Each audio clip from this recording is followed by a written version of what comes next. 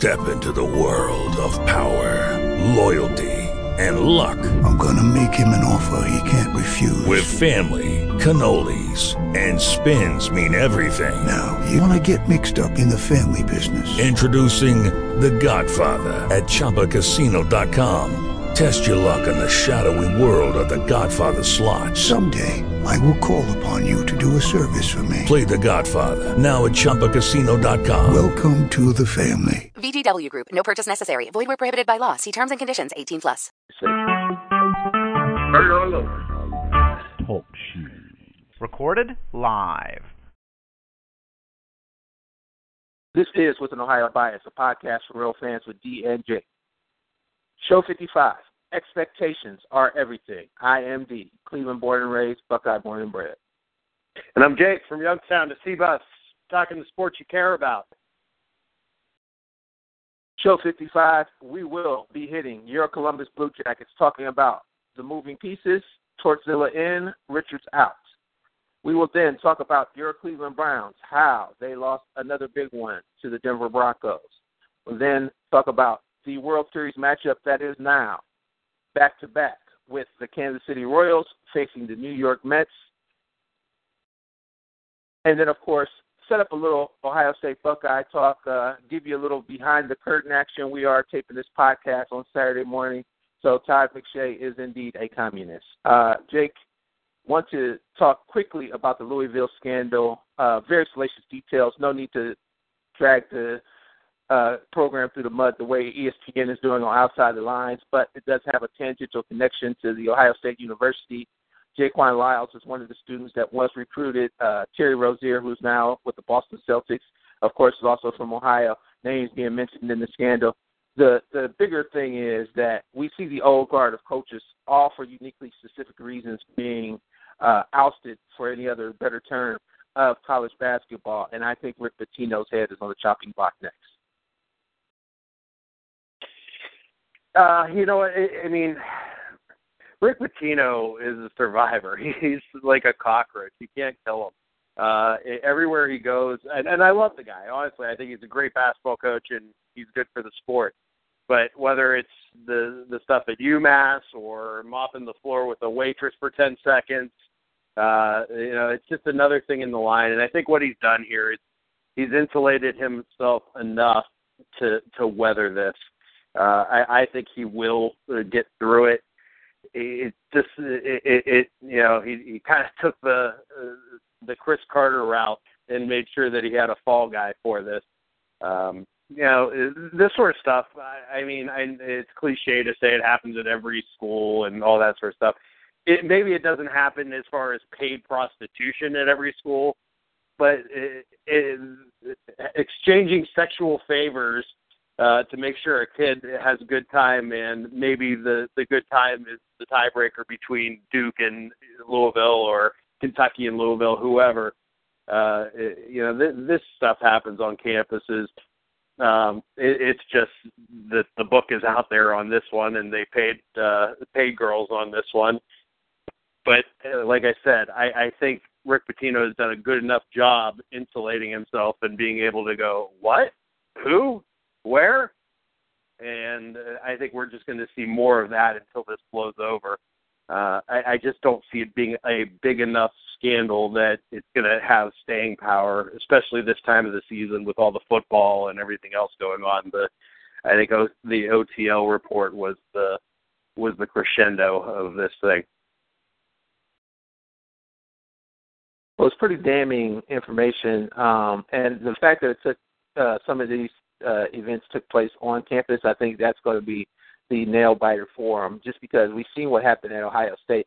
I think everything's about perspective. I saw one of the reporters who was from Kansas City, where they were trying to find the student assistant whose name, who everybody was trying to get on the record. He was saying it's not a big deal there on their campus. But in Louisville and in Kentucky, it's a huge deal. The governors come out. Everybody's come out. And I don't think – here's the thing. Nobody wants to see Rick Pitino go. But I think it's one of these things that these issues are just going to – you might be right where it's going to – he might try to weather the storm, but I think this storm is too big just because it's funny because Jaquan Lyles did not go to Louisville, so you say it happens everywhere. For some reason, this guy chose Ohio State, so who knows what's going on there in Columbus? And I hope this is my fear, and this is one of the reasons I bring it up.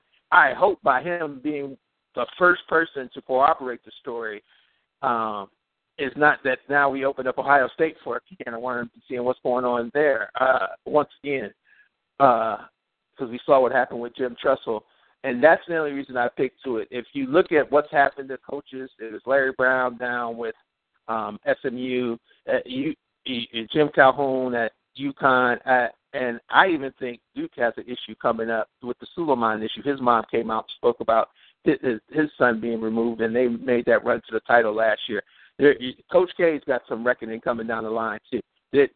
These things take time because the legal proceedings and things like that have happened, but there's a lot of pressure coming down in Louisville. And as much as Rick Pitino is beloved and been able to survive scandals in the past, I think this is the one that really ends his career not the way he wanted to.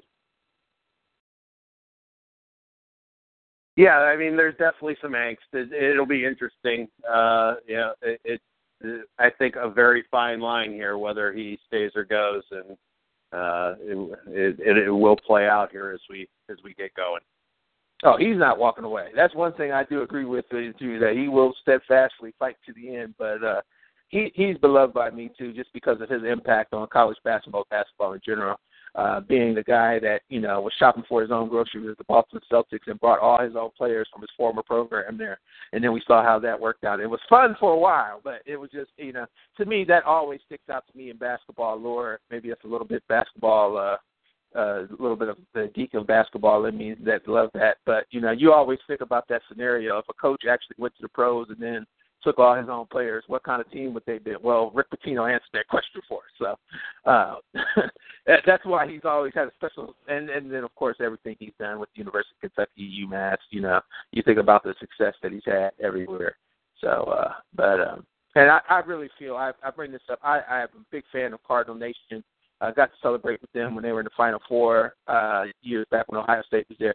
Great fan base, and you think about they brought Petrino back. Now this scandal again with Rick Pitino. You think there might be another shoe to drop with Petrino. So I hope that guy's got everything in order down here, and he's not taking any more motorcycle rides. So if Pitino leaves, does Louisville bring back Denny Crum? It would be interesting to see what they would go to. Maybe they go get young Pitino from Minnesota. So that would be interesting. So this is With an Ohio Bias, a podcast for real fans with D and Jake. We will be back talking all things Columbus Blue Jackets. Get ready for the Tortzilla.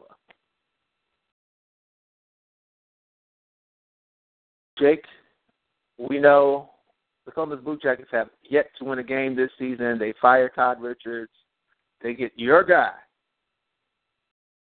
John Tortorella. Yep. Your thoughts on this move by the Columbus Blue Jackets? Just go ahead and let it rip. Yep. I guess I was surprised when it kind of started leaking out that Tortorella was being considered for this job, and there's a lot of people with some negative attitudes towards him, and I don't know, maybe he just rubs some people the wrong way, and he definitely comes with antics and stuff like that, but this is a guy with a proven track record of winning and turning clubs around that have struggled for a long time. He did it with Tampa Bay, and I mean, they were a terrible team before he got there, and he turned them into a Stanley Cup champion within 3 years. Same with New York. New York Rangers were just couldn't get to the playoffs at some point, and got them to the conference finals. And I mean, maybe the expectations on the Rangers were too high because he got fired during a season they made the playoffs. The Blue Jackets, the history of the Blue Jackets, just playoffs right now. We had a little bit of the glimpse against the Penguins where we won a couple games and how good that felt. You just want to get back there, and this is a guy that has a plan and can come in and change cultures in the locker room and get it done. And the number one knock on the Blue Jackets and what happens in this organization is it becomes a country club. There's not the accountability that some clubs have. And we saw it right away in Game 1 with Brian Johansson missing the last 7 minutes of the game, basically because Tortorella felt that he wasn't effective. Dubinsky was the more effective player. There's been a message sent to him immediately. Brandon Saad, same thing. He's got to step up his game. They got to figure this out and get the most out of these players. You know, the long history with Dubinsky and Tortorella back in New York. It's amazing sometimes how someone who's hard on you, and at the time it feels like they're being too hard on you. You look back 10 years ago, or 10 years from that point, and you're like, oh yeah, that guy knew what he was talking about. He was looking out for me, and he may have been tough on me, but it was with the thought that I could be more than what I am right now. And I think that happens in life a lot too. And so now we see Brandon Dubinsky 10 years later talk about nothing except the guy made me a better hockey player. He's what this locker room needs. So, I mean, Tortorella, he's not going to coddle anybody. He's going to call players out in front of other players in the locker room. It's just a refreshing change from the status quo of what the Blue Jackets have been bringing guys in as far as coaches. So to me, it's a huge positive step. Did we dig ourselves too big of a hole to get out of this year? We'll see.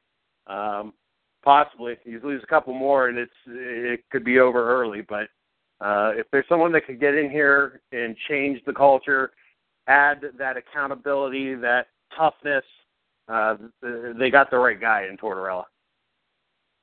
Well, you know, before the Sabres game, the Sabres and Wild game, you know, I mean, they were just playing awful hockey. I mean, they gave up 30 goals.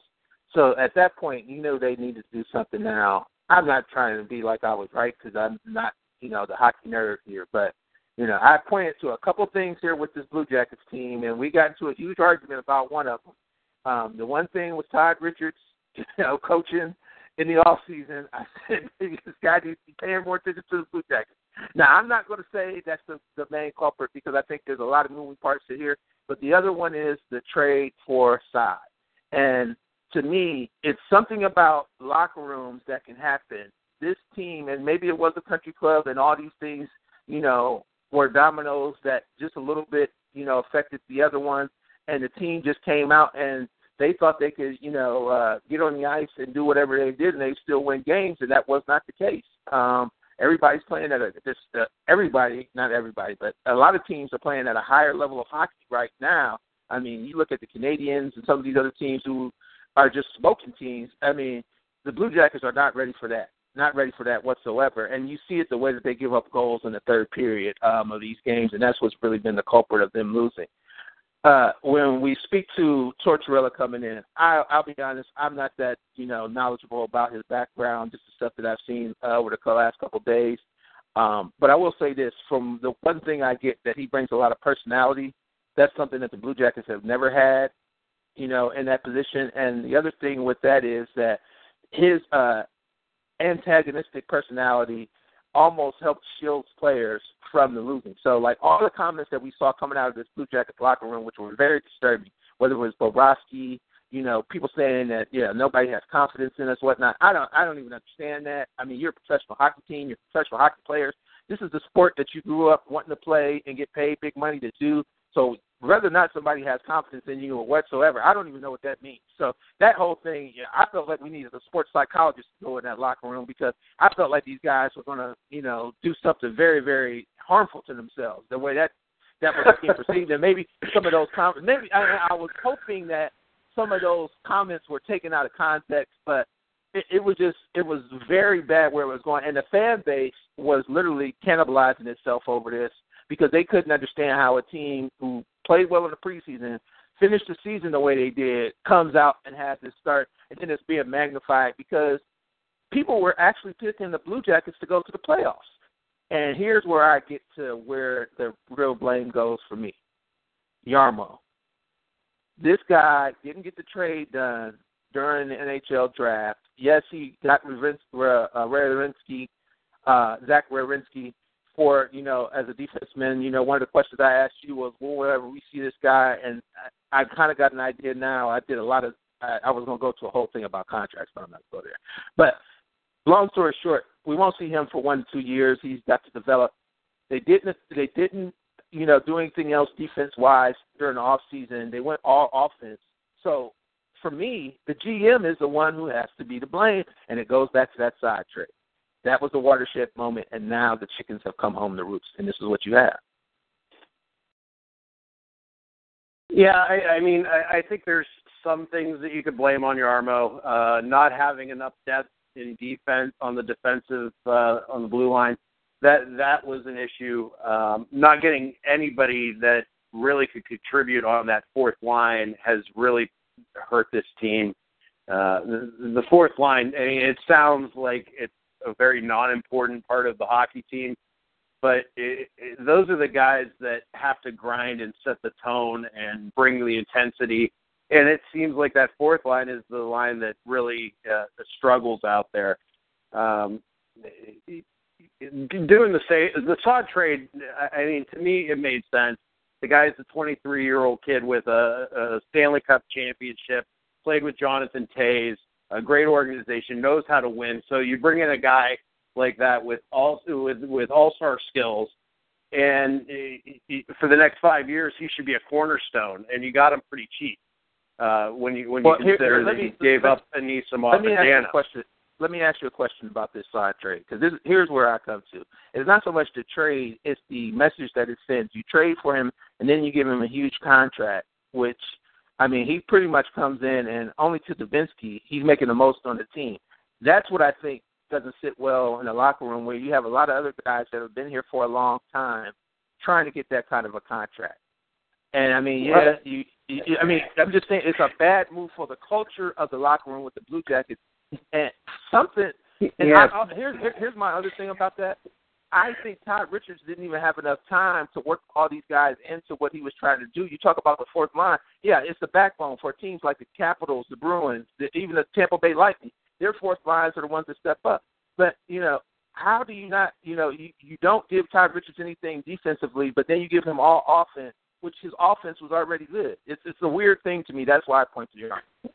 Well, I don't think you didn't trade any defense to get Brandon Saad. You just added another piece, and as far as the money goes, would the entire locker room of the Cleveland Indians be completely upset if they signed Cespedes this offseason? It's not going to happen, but that's the type of thing. He was essentially a free agent pickup. It wasn't really a trade, and then the trade was contingent on him signing a contract extension, which he's earned. He's an all-starter with the Stanley Cup ring and a top line forward. So, to me, I don't think there should be any animosity. Ryan Johansson got his money last year, and he shows up again with no energy, and we see where we're at with him. So I don't think that's the thing. I think it's more about it's not just that contract extension. It's not just that contract signing though. It's also David Savard got a contract extension. To me, well, you got to sign guys. Huh? You got to sign guys that are free agents. But see, the thing is though. Then it comes into a cat thing as well though. I understand you got to sign guys, but what is David Savard the guy really like? This is why I point to the trade that could have happened at the draft. I'm saying it's all connected. It's not just the one thing. Don't get me wrong. But at some point, these moves made by the GM, you got a team that came out played 0-7, and it sounded like a bunch of guys that had shotguns in their mouths. You know what I'm saying? That's why to me it's a coaching thing then. Self-confidence and the way that you carry yourself in a locker room is directly correlated to how the coach treats the team. Todd Richards was answering the questions the same way as these players, which was a big issue. It allows you to make those excuses when your head coach gets on the podium and says, well, we got the talent, but I don't know what's going on. That's your job to know what's going on. And so what do we expect these players to say? That's why this Tortorella hire is a big move, because he ain't going to go on the podium and say, I don't know what's going on. He's going to say, Ryan Johansson's a lazy piece of shit. So, I mean, to me, Todd Richards was never John Davidson and Yarmo's hire. Yeah, they signed him to the extension, but that's because, again, at the end of last year, they ran out 12 in a row, and it looked like they were going in the right direction. They added some pieces to this team that would have made it better. They really didn't lose anybody other than Letestu. So, to me, it was just a matter of time when this thing started to snowball down the hill, and players, like you said, were making those sorts of comments, and the coach didn't have any answers. The only answer to make is to get somebody else in there, and the next choice is so crucial. So this is Yarmo's legacy. John Tortorella is Yarmo and JD's legacy now going forward, and we'll see how that ends up working out. That's where we're at. And I know Calgary was in the building last night. There could be some trades made here, very short order. I would not feel too comfortable if I was Cam Atkinson about buying a new house in Columbus at this point. Well, you got Cam Atkinson and Mark Calvert. We know Dubinsky's not going anywhere with his contract status. But it's just one more question to ask. If your guy, John Tortorella, does not work out, is it time to ask for Davidson to possibly get us a new GM in here? Yeah, I for sure. I think you give it. I think what's going to happen is if you don't see them respond and make the playoffs this year, they're gonna move some pieces, some big pieces, and that's the question: whether or not you want Yarmo to make those trades and blow this thing up because that's the way it's going, or do you want Yarmo to make those moves and do you trust him? At this point, we've got no other option but to believe in what JD's doing at this point. Until it goes south and we do it again. You know, you want to talk about confidence levels, and that's a word that's been thrown around. That quote's been thrown around by the Blue Jackets. My confidence level in the Blue Jackets front office right now is at a 0. Okay, so I do like the Tortorella hire because you had to do something, and that was the one thing that felt so bad during, and still, hopefully getting a win today here, but. You just wanted some type of action, and you felt that wasn't going to happen. So here's my other question that I wanted to get into a little bit. How hard is it and Tortorella actually is probably the best guy you could hire, but to come into a situation like that in hockey where a team has been so down, the Blue Jackets, it might be the best worst case scenario because of the talent that they have. But, how hard is it a team losing and then you got to change in the middle, a coaching change in the middle of a hockey season, even early in the season? How hard is it for a guy to change culture? Well, I mean, it's not a thing where you can come in and snap your fingers and it's an immediate impact. There is an immediate impact in this sense, and Jody Shelley said this. When Tortorella walks in the room, he's one of those coaches that has a presence with him. He commands attention. When he's in that locker room. And to have that quality isn't something that just happens willy-nilly. It's something that is over time is earned. As far as switching the culture and that sort of thing, it snowballs the other way as much as it snowballs the way it's going right now.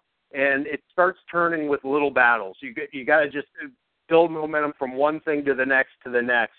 Goaltending is going to be so huge. That's the guy I'm really worried about the most is goalie Bob. This team can't go anywhere unless he starts playing better. And it doesn't matter how much effort they have on the ice. If he doesn't make basic saves, you're going to lose games. So until he gets better, all you can do is win each shift. And then you win each shift, and then a goal happens. And then that goal turns into a lead, and then you win a game. And then you win 2 in a row. It's little battles that start multiplying that snowball into this is what we are. And the best way to get there is for these players to have that accountability.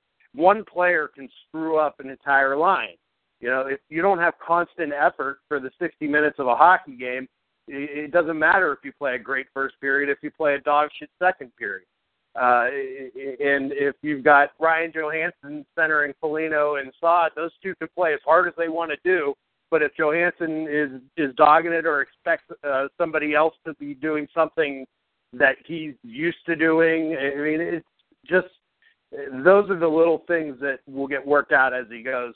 What's expected of these players will be very evident, and being held feet to the fire will also be there too. So I think those are the good things.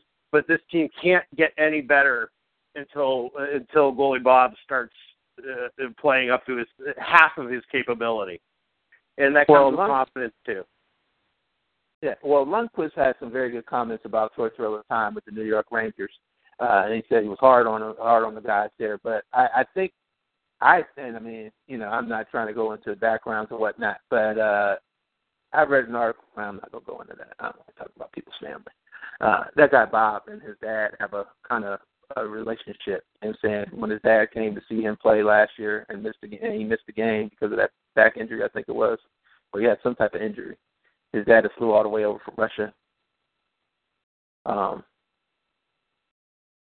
Let's say this, though. Let's say this. When you talk about, so you're hoping that, you know, the Lundqvist, Tortorella, you get the same results that you get with Bobrovsky and Tortorella in the goalie play. Not going, and that, I mean, C-Mac has not played that badly at goal. He just, you know, he's overwhelmed back there because of the lack of defense.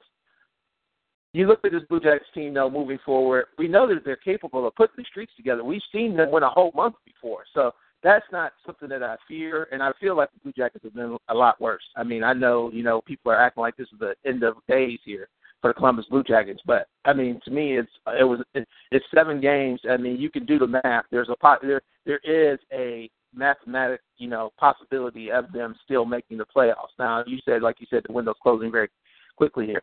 Let me ask you this question. Is there any defenseman out there that you could go get? I know we're not going to get somebody like John Carlson or P.K. Subban, but like a guy with the Arizona Coyotes, Ekman Larson, or is there somebody out there that they could trade for that, you know, could shore up the back of this Blue Jackets, you know, defense? It's probably a little early in the season. Yeah, there's guys out there. I mean, I don't have any specific names in mind, but that's why you saw the Calgary scout there last night. I think they are going to make a move to try to get better defensively. And how quickly it happens is how desperate other teams are. So, you know, Calgary's not a very good team. They're right up there, and I think there'll be some talks with them. And it's a matter of playing the waiting game and finding the right move. But I definitely expect there to be some changes. Maybe not dramatic changes, but there'll be some changes to get some help, both as a defensive forward and an actual blue liner. Your outlook for tonight's game, is this the night where the Blue Jackets get in the black and get the win column? By the time this podcast is there, the Blue Jackets will have won. I think it happens tonight in Denver against the Avalanche, and I think this team goes on a little bit of a. I really think there's a big deal with the confidence, and that one win is going to help this team so much just stabilize. And once they're stable, then we'll be able to see Tortorella's impact on this team. I think we already saw it a little bit in the Dallas game. They didn't win the game, the Minnesota game against the Wild. Dubnyk played out of his mind. But that team, and especially Alice Wenberg and Matt Calvert, guys like that, you could just see the difference in the way they were skating and the confidence that they had. So, I do. Huge power play goal in that, and it actually looked like, one of the messages I sent you is like these guys didn't look like they were running any type of plays. And you watch other hockey teams on power plays, especially, the Blue Jackets were not moving the puck around the way they did. But in that Wild game, they got a huge power play goal, and I think that was an impact. I don't know if that was a new play. I don't know where it came from, but all of a sudden the Blue Jackets, were playing at another level. Yeah, I noticed a lot of quick passes. The guy's not skating with it a lot, not dumping it a lot and chasing it. It was bang, bang, bang. The moment you had it on your stick, you were looking for the next guy to move it forward. And I think we'll see more of that. All right. Well, as always goes CBJ. Blue Jackets fans, you really got to put it in perspective. I think we have a unique perspective if you're all hockey, all Columbus Blue Jackets, I can understand this is very hard for you. But being Browns fans, Indians fans, or whatnot, maybe that's why we weren't hitting the panic button as much as other people. So, because you go through some of those Union Blue Soldiers threads. I was also worried about the players and worried about some of these Columbus Blue Jackets fans. Thought they might be in their garages with the car running, So, we just got to calm down, folks. It's a long season, and I think they're going to get this thing turned around. Yeah, I agree. It's like I said, it's getting close to that point, but I don't think we need, now that we've made the change and there's some new voices out there, it's not too late yet. I mean, you're probably going to have to win 2 of every 3 games to get in the playoffs at this point, but that's not out of the realm of possibility with this team and how much talent it has. And the one difference between last year and some other years and being able to turn it around, it's going to come quicker because it's not a health issue. We're not dealing with a devastation of injuries. It's there. It's just a matter of finding it, and I have no doubt that Tortorella will help these teams find it. And you never know what's going to happen around, the rest of hockey, too. It's not like, we're looking at this thing from the fishbowl that is the Columbus Blue Jackets looking out, but the rest of these teams got to put up or shut up as well. I mean, we know certain teams are going to be good, but you never know what can happen to other squads. So, we just got to keep the faith there, Blue Jackets, so fifth liners out there. So, as always, go CBJ. We are the fifth line, Union Blue Pride. We'll be back talking the Cleveland Browns lost to the Denver Broncos. This is With an Ohio Bias, a podcast for real fans with D and J. If nothing else, it's going to be entertaining if they go nuclear. I think it's entertaining either way, though. It's going to be exciting hockey if they're winning 2 out of 3 games or they're battling each game. Each game becomes like its own little series, especially on the back-to-back games with certain teams and stuff like that. So that makes for a more exciting season. Right now, the way this thing was going, it looked like you weren't going to be watching the game with a bag over your head. $5 lower bowl tickets at a nationwide arena. You can cut that out.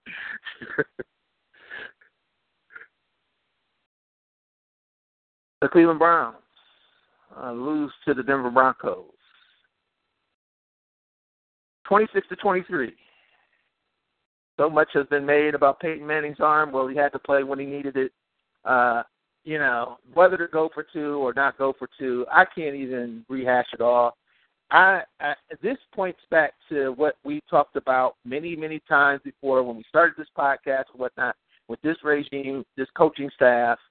Can you please? They literally should be subjected to almost like hostage-style tactics where they have to go back and watch how the Browns have lost before. Because I think literally with that small history, you would not lose a game like that. You would have a different mindset as you go through the game and then you make some of these decisions. Yeah, I just feel like this season is about to spiral out of control. Denver handed us that game 3 times. And as well as Josh McCown has played this year, we saw what Josh McCown really is. And he's played his best football of the year. That's going to median out at some point, and he's going to play some bad football. And this team right now, it can barely win with him playing at an all-pro level. They're 2-4. It's going to be real ugly if they can't move the ball. And I just don't have a great feeling right now going forward. It's too bad. If I told you at the start of the season that these would be the scores for the Browns in games, they would score 28 points, 20 points, 30 points, and 30 points, and then 23 points. What do you think the Browns? You think they'd be 3-2 maybe at that point with that kind of scoring? Yeah, I'd be shocked if they weren't 3-2. If you would have said those were what the Browns scored in the first 5 games. So, you give them a watch to the poor effort against the Jets, and this is without Joe Hayden, without Tashawn Gibson the last couple of games. The real problem is this defense.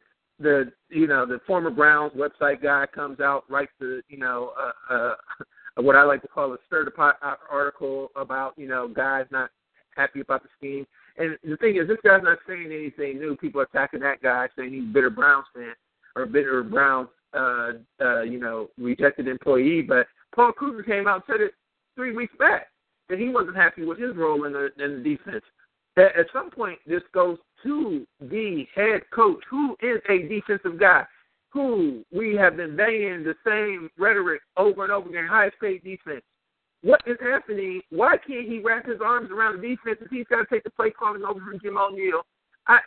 Friendship doesn't lift all shit. I don't understand what's going on here with these Browns and why this guy is peeling away his head coaching opportunity, because that's pretty much what's happening. On one hand, I hear the Paul Kruger quote, and I'm like, shut up and learn how to play the damn game. Do what your coach is telling you to do and quit complaining about it. If you don't like this team, too bad. And then on the other hand, I look at the coaching staff and I say, you know what, it's your damn job to teach these players how to play this scheme. And the most important part about it, and we talked about it with the Blue Jackets, is confidence in what you're doing. You can't be just thinking all the time out there defensively about what's going on.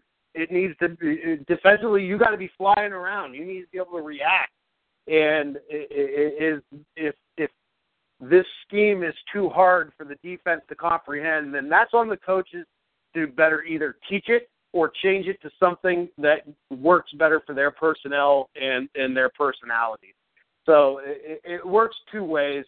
And, again, it sounds a lot like what was going on in the Blue Jackets. Players without confidence and a coaching staff with no answers. Well, the title of the show is Expectations Are Everything. Everybody expected this defense to be good. And even the Browns themselves raised the level of that, to the moon. Everybody thought we were going to have the number one defense in the league. Well, we saw the number one defense in the league last week and what they're capable of. Here's a real problem with the Browns right now. They are getting worse as the season goes along. You're waiting for that other shoe to drop because they're starting guys. Pierre Desir gets beat on that play out there. Well, you know what? He had played a pretty good game up until that point. Mitchell Schwartz gets beat on one play for a sack by Von Miller after he played a great game the whole game. I mean, these are guys, and the football guy smiled on number 51. Barkevius Mingo makes an interception, makes an actual play on the football field for once, and then we can't capitalize on it. At some point, your head coach has to be able to turn these things in. Those are the differences between winning and losing. And you talk about, with this NFL season, you've got to be able to maximize those opportunities when these things are gift wrapped. They were gift wrapped for the Browns. It's 3 times they gave away that game. Same thing happened against the Chargers. This Browns team will never find a way to win when they can't capitalize on things like that. And here's the other thing. We go into a time where they're going to take on, the Rams and the Cardinals. So all that's looking down the barrel of the gun that you hear this week is Robert Quinn, Errol Donald, a guy who the Browns could have taken, which I wasn't high on, but, hey, guys balling out of control. Our Buckeye alumni, James Laurinaitis, and Janoris Jenkins, former teammate of Joe Hayden, who's actually on the field and going to play this week, even though he was going through injuries, and we don't have Joe Hayden on our field. He might be checking out his Jordan collection at home. I mean, you want to talk about GMs. I mean, the Browns are playing without any of their first-round picks, basically, from the last 5 years. And it's just you can't handcuff yourself that way with talent. And then, it's like a perfect storm. There's so many things dysfunctional with the Browns to point to that you just your head just starts spinning as far as how to fix them. From the personnel decisions to the coaching to the actual play on the field. You talked about that Mingo interception. I mean, Mingo was down in field goal range. I mean, he had the ball at the 35-yard line. All you got to do is go forward maybe another 3 or 4 yards to have a legitimate shot at ending that game. And instead you take bad snaps, bad penalties, a bad stack, and it turns into a disaster. The NFL is these games are so close all across the league that it comes down to one critical play, one key turnover, one big mistake, and it's game over. And that's where the Browns lack. They can hang in games, but I have zero confidence in them to make that play that wins them the game. And it's been the same since '99, even when they had some talent. It's the same thing. They failed to make the one critical play that you need to make every week that wins you a game, and that's what the good teams do. They capitalize on the mistakes of others, or they make the big play when they need to make it. And they usually make the big play against the Browns when they need to make it. We put our picks up, on withanohiobias.com.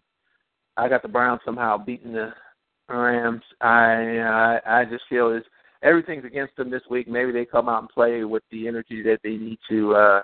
But I'll tell you this, I think Nick Foles is going to be the surprise of this game. I don't think the running game, I think the Browns will actually somehow stop early, maybe. And then it'll be the passing game that kills it. It's always the opposite of what you think with these guys, how they lose. So Isn't that the truth? I think they get a win here.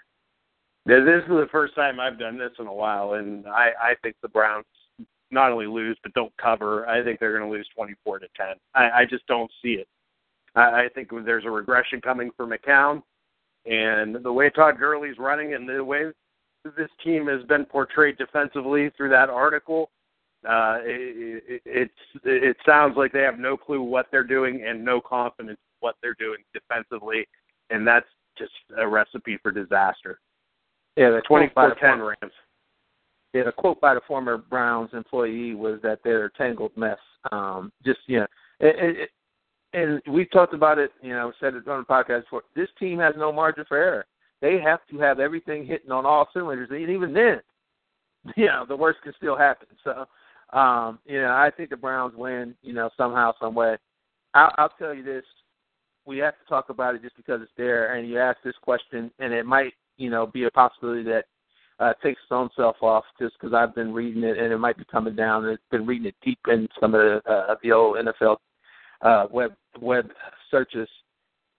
Johnny Manziel might get suspended by Roger Goodell because of the incident of the domestic violence thing as they wait for the investigation. So he might get the Greg Hardy's treatment where he's put on the commissioner's exempt list.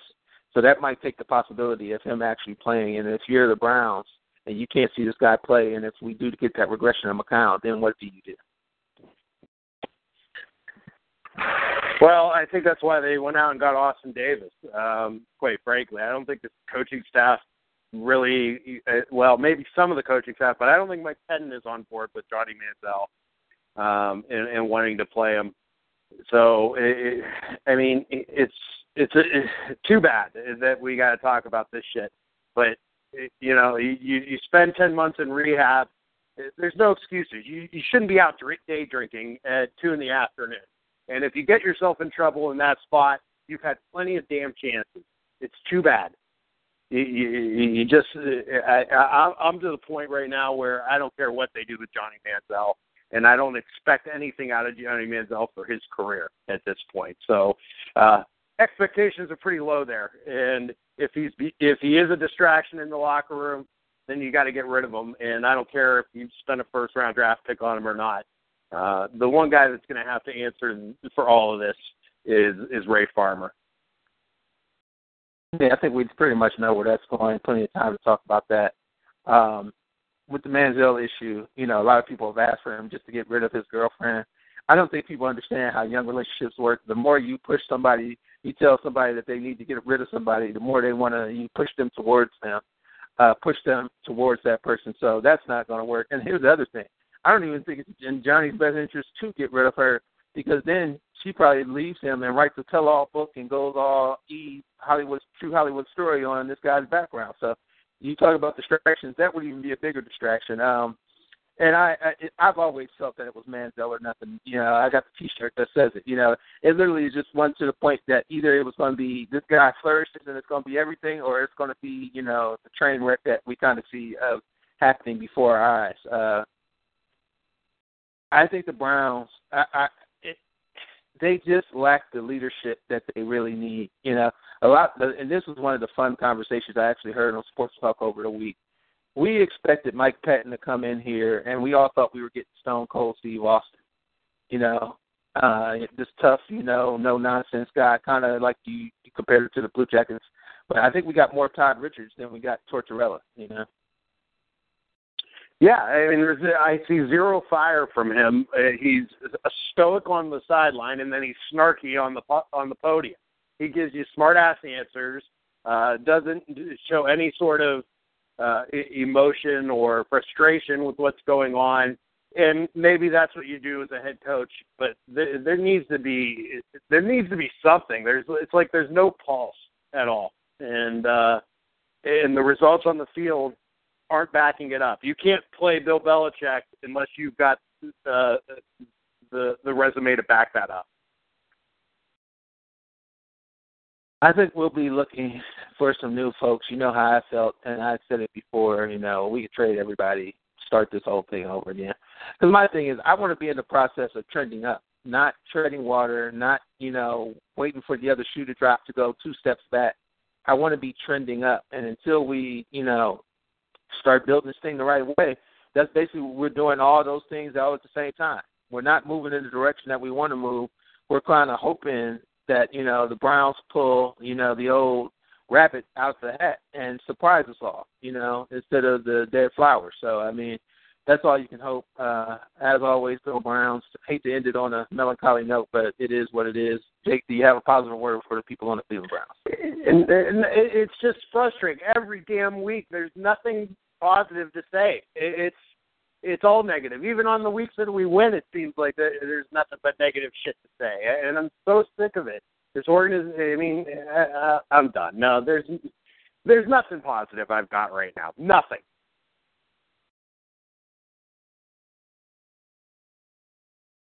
As always, go Browns. It is still Believe land somehow, some way. The Browns will see another day. The best news, though, we got a little Cleveland Cavaliers. We'll be talking that as we come back. And the MLB playoffs. This is With an Ohio Bias, a podcast for real fans with D and J. Jake, we're going to slide some Cavs talk in here. The Cavs are coming back. The preseason is over. For us, we won't do a full Cavs preview show, but I mean, let's be honest, Tristan Thompson signs, Cavs get back to full roster. Now we're just trying to get everybody healthy all at the same time. Finally, something positive in Cleveland sports to talk about. This Cavs team is deep and is primed and ready to go for a championship run.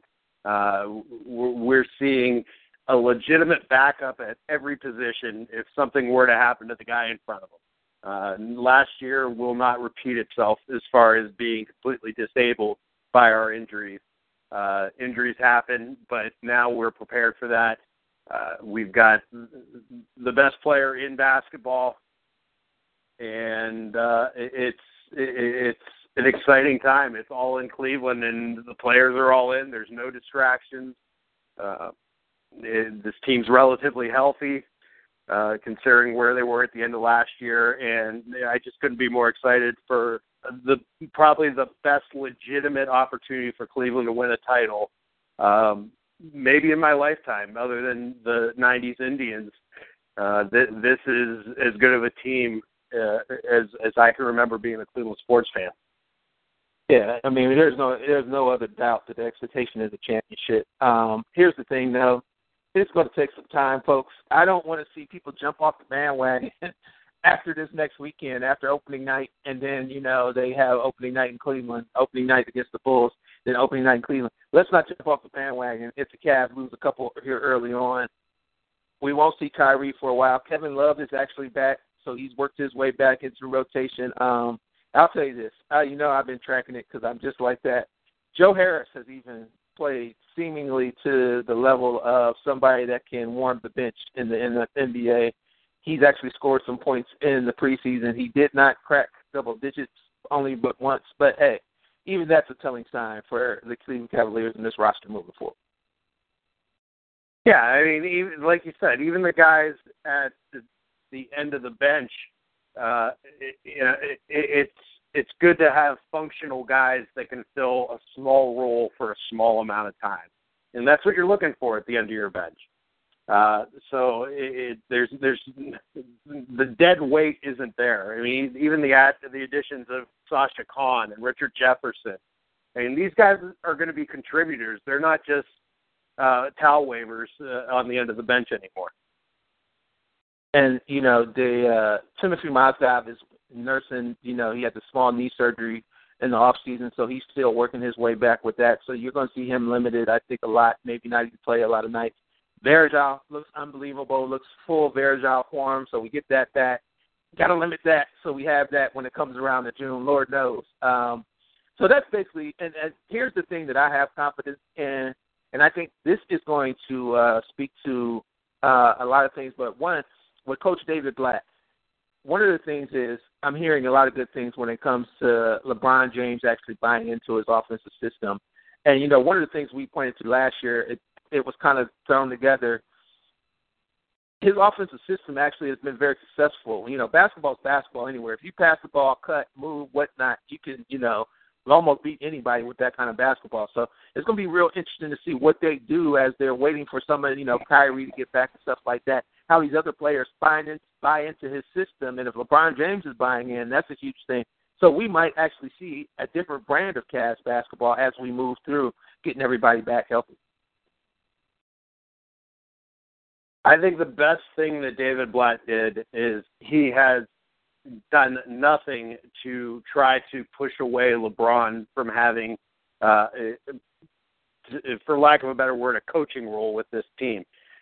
He's been able to put his ego aside and allow his leader to help him as another coach on the floor, which a lot of head coaches couldn't do. And there were some rocky times last year, obviously, as the season went through, but I feel like there's a mutual respect there and a good working relationship. And I think that's the biggest thing with David Blatt is that you really don't see that it factor that I've got to be the guy to lead this team.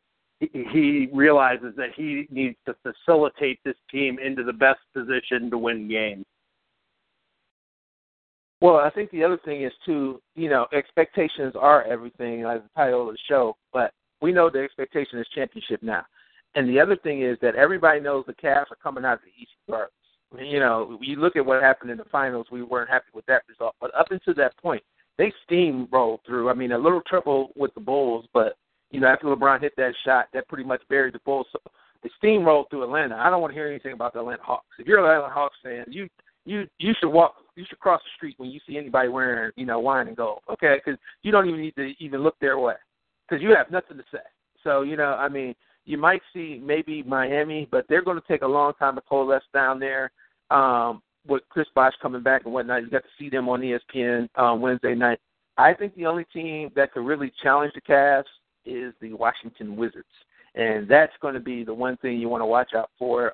But even with that, they go as far as John Wall goes. I think the Cavs are just in the perfect position to be in that driver's seat in the Eastern Conference. So all the storylines and the pressure that was on the Cavs last year to be the beast of the East and all that stuff is gone now.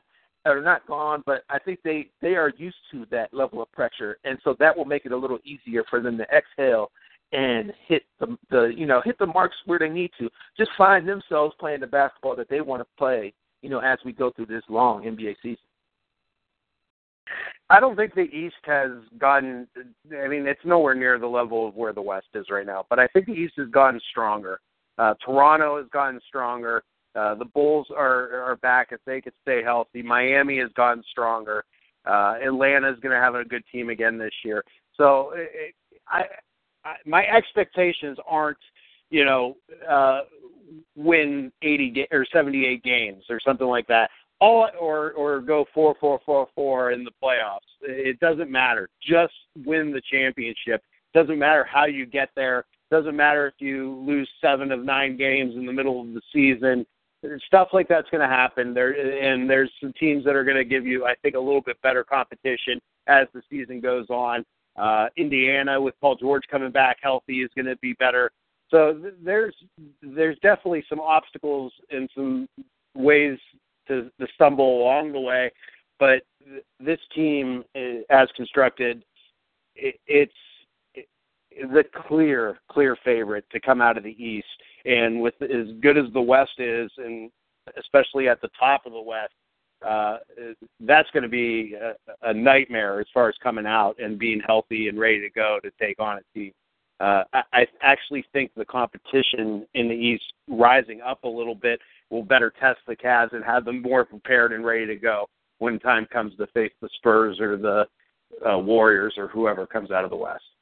Oh, it's going to be very exciting, and I think it's like a roller coaster. But one team I'm looking out for in the East is the Milwaukee Bucks with the addition of Greg Monroe. Yeah, I think another one. Be a team. Yeah, the East is getting better. Yeah, the roller coaster ride will be this. Can you imagine if the Cavs, are playing at a certain level, and then they add back a 50-point-plus scorer against those so-called San Antonio Spurs and Kyrie Irving, and see the level of basketball then go to another level of getting him back into the rotation and the chemistry with the guy. That's what I'm saying. It's going to be a fun season to see how, everybody gets back healthy and then how they rotate it in and how Black's moving these pieces around, working with the rotation, keeping limited minutes. The nights that LeBron doesn't play, because he's not going to play in a lot of these 4 nights in a row games and stuff like that. So what the Cavs look like without him. And here's the thing. You might get that scenario in the playoffs and whatnot. So God forbid, but I'm just saying, it's going to be real interesting what this Cavs team is and what we have, Cavs basketball. But like you said, just who cares as long as we get there and that parade's going down. The one other thing to keep in mind, and maybe in the back of your head too, as this season goes on and a need presents itself on the Cavs, they do have that exemption from Brandon Hayward, so they'll be able to add not an all-star player, but someone who can definitely contribute in an area of deficiency that you might find out as the season goes along. So there's still even room to make this team better as the season goes into December and January and towards the playoffs. I thought my man David Griffin was going to be able to take a nap. But no nights off, David Griffin. You're doing a hell of a job, but keep working hard. So, he's got to use that trade extension. You're right about that. So, very excited about the Cavs season. And I'll tell you this. I don't understand why Derrick Rose is playing. I don't know if you've seen this guy. This guy, he literally looks like a cyborg. His eye is so closed up from that orbital injury that he has. He came out and played in a preseason game the other night, trying to play Tuesday night. It's the saddest thing of all to see a professional athlete who's so often injured, and Lord knows we've seen it in Cleveland, even with the Cavs, trying to play when they shouldn't be playing sometimes. And, what they do to this guy, I don't know who it is in the Bulls front office or whatnot. One of the knocks on Derrick Rose was he tough enough. There's no question the guy's tough.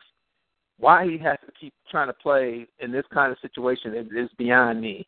When the guy literally just needs to get back to 100%. I don't understand. Yeah, I couldn't agree more. I don't understand why you would throw him out there. Why you would do anything but have him wrapped in bubble wrap, waiting for Tuesday or Wednesday, whenever their first game is. So, but very excited to see this NBA season start. And it's you always make the point. It's one of the best times of the year because you got buku sports on your TV at all times. As always, go Cavs. Cavs Nation, and still all in CLE. Jake, I know you're excited. The World Series is upon us again. Some high drama how we got here, but we got the Blue Jays versus the New York Mets. Talk a little bit about this journey that was for the NL and AL representatives. Well, you start with the Mets. The young starting pitching, middle of this year, this offense was completely stagnant. They couldn't score any runs. You add, an Cespedes, and, I talk about it a lot. When you add, in baseball, in a lineup, when you add one player, and we saw it with Francisco Lindor with the Indians, one player can make the entire difference in an entire lineup. It adds chemistry. It puts players in right positions. It doesn't have guys trying to do too much. And it's amazing in a 9-man lineup how one guy can change the whole complexion of it. Every year in baseball, you see it.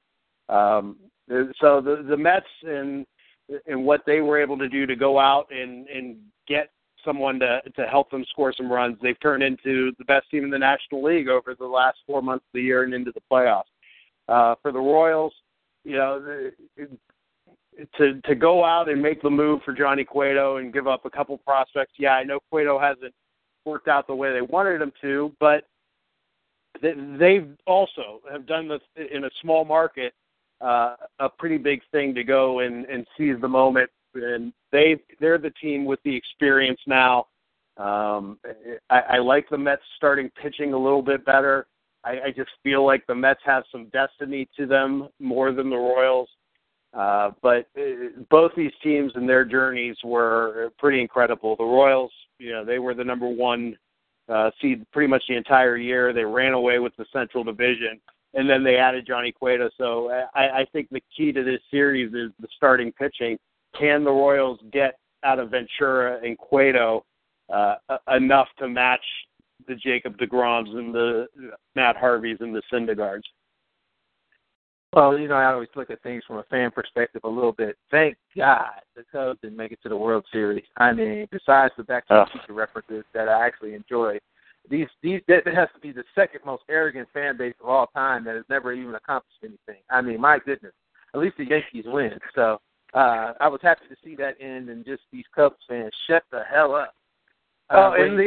Real quick while you're talking about that, the obnoxious thing is, They make themselves seem like they're so starved for a championship, and they've been through so much. Shut up while you're wearing your Blackhawks gear and your Air Jordan. I don't want to hear it from anybody outside the city of Cleveland, maybe Buffalo. And for Chicago fans to play the woe is me, we're the fat losers, and we haven't had a championship since Lincoln was in office. Too bad. Exactly. I'm so with that. I hate cities who have one team that hasn't won anything, but they've got three other teams that have won Super Bowls and World Series and NBA championships. So stuff it. And then I feel bad for our neighbors to the north. Our Canadian, friend is almost like 27 dresses. They're always the bridesmaid, if it's the Raptors or Lord knows the Leafs ain't making it nowhere. But if it's the Raptors or it's the Blue Jays here, Blue Jays have an incredible season, and I think they got some things to build off of. But they got a long way to go if they're going to make it to the next level. We saw some great managing last night in that closeout game by the Royals. But when it comes down to it, they just didn't have enough. It ain't Joey Bat's fault. I'll tell you that. Lots been made about that bat flip, but that guy just brings it. So shout out to Joey Bat, so follower of withanohiobias on Twitter. But I think that we got the matchup that we want to see. The Mets Royals will be the game that we want. Can the Royals, finally take their team and finish the job? Is one thing. I know you're hard on Ned Yost. It always feels like he gets outmaneuvered here or there, at some game or some key spot. So I think that's going to be one of the real keys. If it comes down to it, can Ned Yost hit the right, marks and play that chess game? And with the Mets, they just look like they're clicking at the right time. And, I mean, it might be like 86 all over again. Yeah, David Wright with an incredible postseason. I think he homered in what it was definitely 7. It might have even been 8 straight games. There's nobody that's ever done that. It's going to be fun. Bad guy Daniel Murphy, the bizarro version of good guy David Murphy. That's what I mean, Daniel Murphy. My bad. And what a great run until they pop him for HGH. But in the meantime, good for him. And like I said, it feels like a little bit of destiny for the Mets. The one concern I would have going forward in this series is the bullpens. Kansas City's bullpen is just lights out. If you get them a lead in the 6th, I don't see the Mets being able to come back.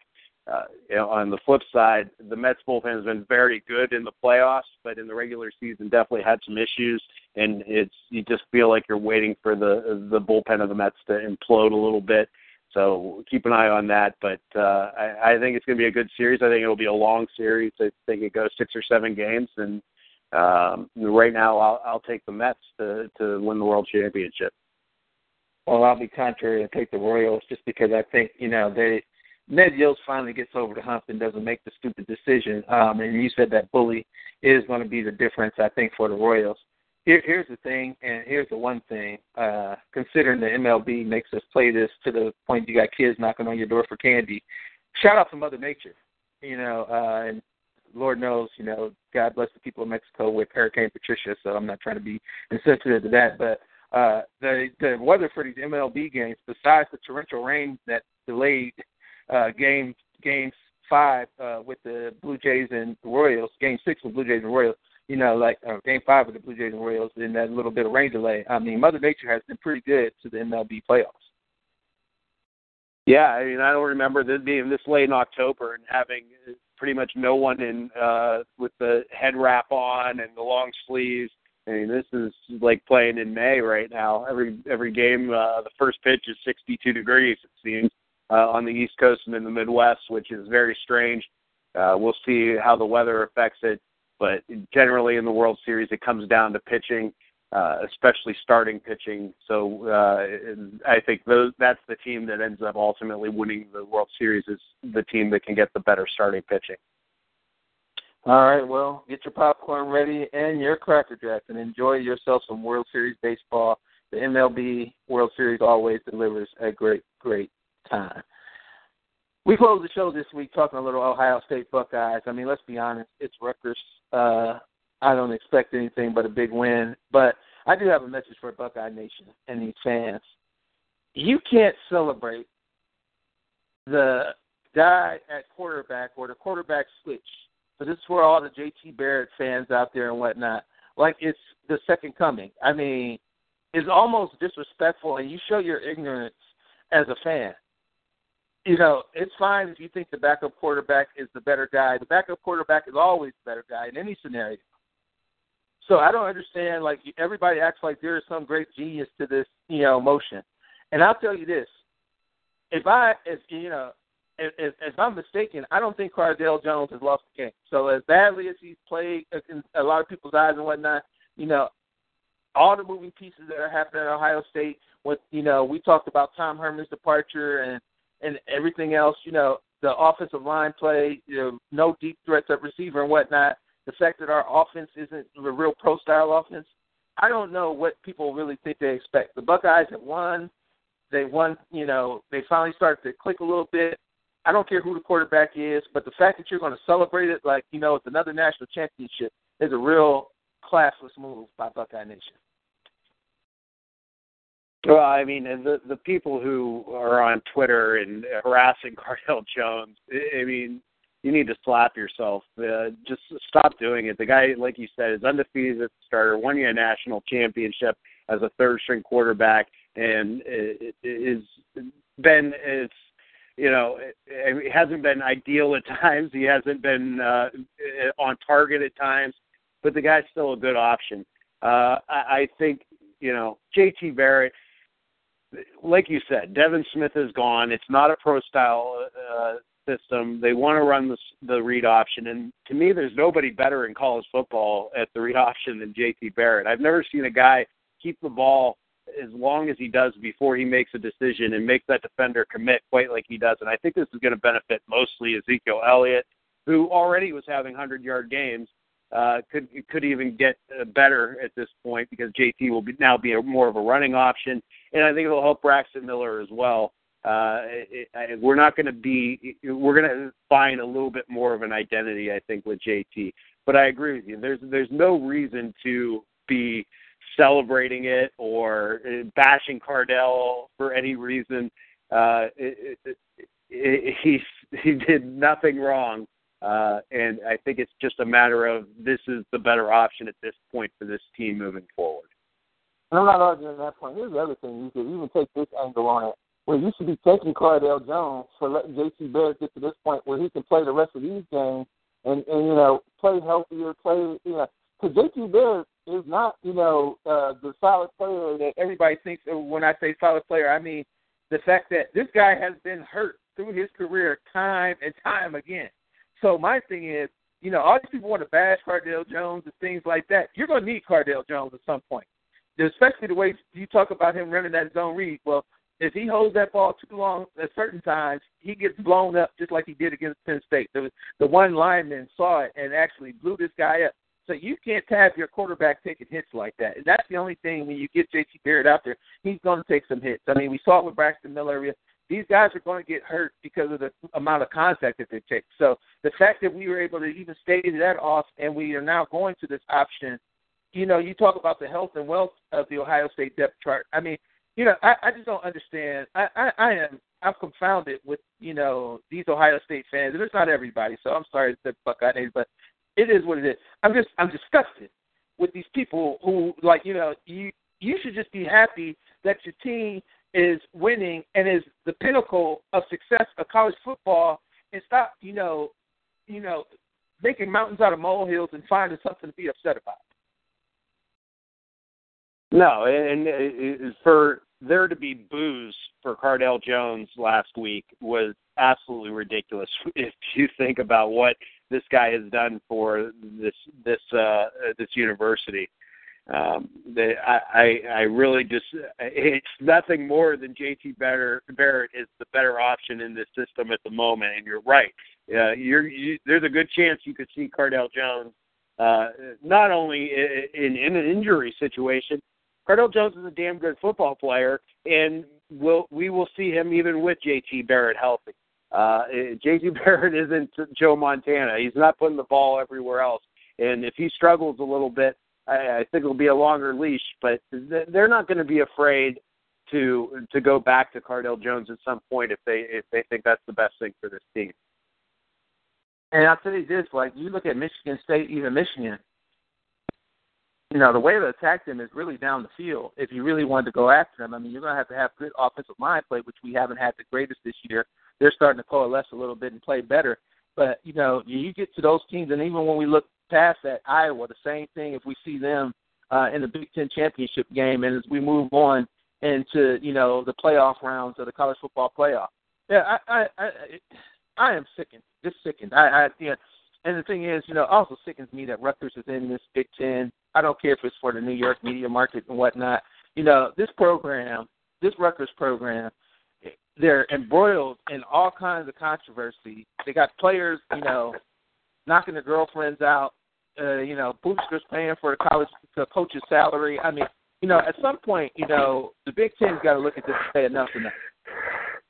Yeah, we could put Mama in for the New York media market if we really need to. Yeah, I mean, it really is disgusting what goes on at Rutgers. Kyle Flood buying grades for players. You've got 5 players at once being suspended for armed assault and robbery. It's a completely dysfunctional organization from the athletic director down to the coaching staff.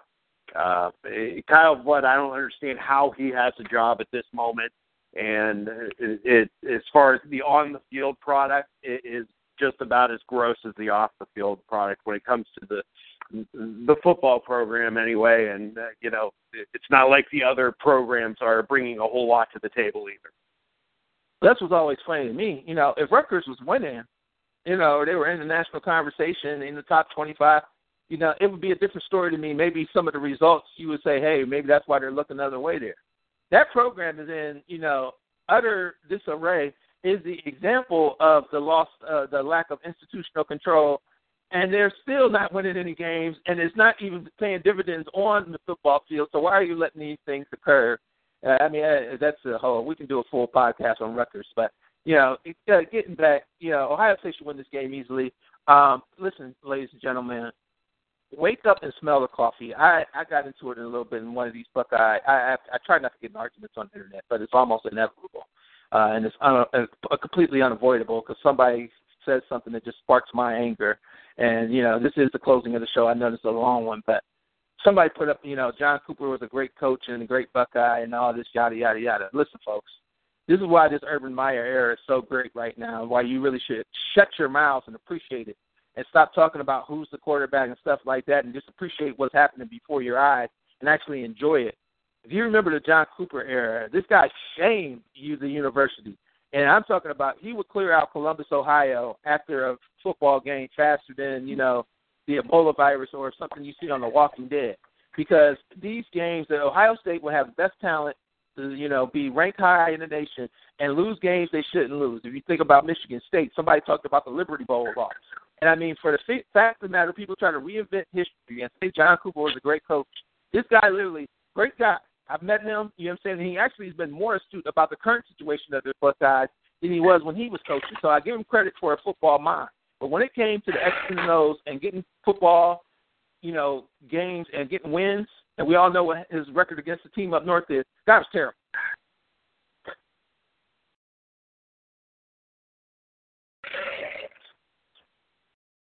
So this is why I appreciate the current situation with the Buckeyes. I mean, Urban Meyer has only lost 3 games. I mean, has not lost in the Big Ten regular season. So I don't know what more folks really want. No, it's good to be a Buckeye fan. If you can't enjoy it and you got to complain about this team, walk a mile in my shoes. Well, as always, go Bucks. We are done this week. We will be back.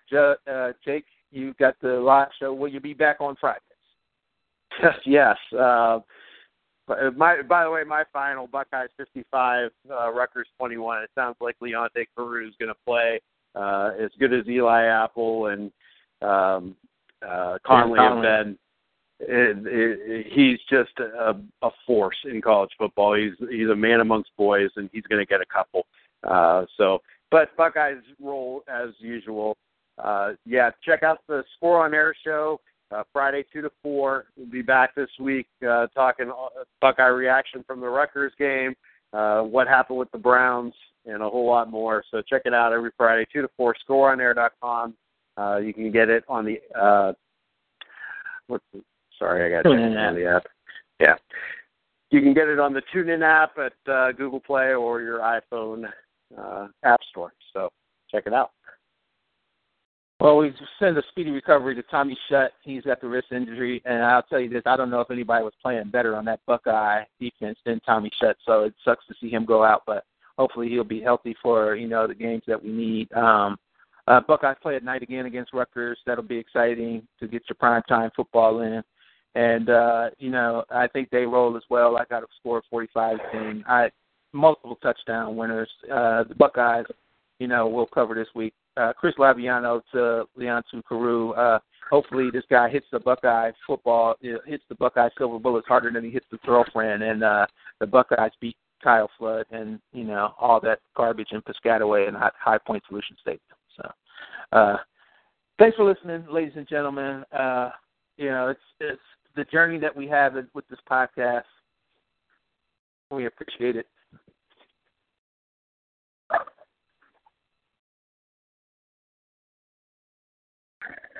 It's okay. It's it. We appreciate every tweet, every favorite, every comment, anyone and everyone who listens to this podcast. Please share, like, and follow. Email, tweet us your thoughts. You can send it by, Mike Tyson mystery style, the pigeons carrier. Agree, disagree. The discussion of our favorite teams is our passion and it fuels our fandom. We say a special salute to the medical professionals out there. Doctors, nurses, caregivers, anybody that eases the pain of those in pain. We support our troops and we thank those in service, and a special prayer to those that have returned and those still that might be behind enemy lines or missing in action. This is With an Ohio Bias. As always, go Browns, go Cavs. Tip-off coming. Roll Tribe, MMA, hell yeah, wrestling is real. Go CBJ, keep the faith. Torchilla's in the house, the Torchilla reign. And as always, go Bucks. O-H. I-O. All right. Yeah, I'll get this one up today because I'll just cut it when I'm watching college football, so it won't. Yeah. Cool. Sounds good, man. I don't know why the hell they're at James Madison. No. Fucking. And next week they'll probably be in Philadelphia for Temple. I wouldn't be mad at that. Temple looked like shit the other night against East Carolina. But I think boy, did they pull it out of their ass. I think they lose. They got to still play Memphis straight up, don't they? I'm checking now to see who they play next week. I don't know. I want to get after it, man. You know what I'm saying? It's just good to get one in the can. So. Yeah. Temple plays Notre Dame. Oof, yeah, that's where it ends. Yeah, it'll be in Philadelphia for Temple, Notre Dame. All right, man. I hope your mom's doing better, man. Yeah, she's she's at home, but they're still waiting for blood tests to come back. We'll know more Monday. Thanks, man. Appreciate it. All right, man. Until next time. All right, bye. Bye.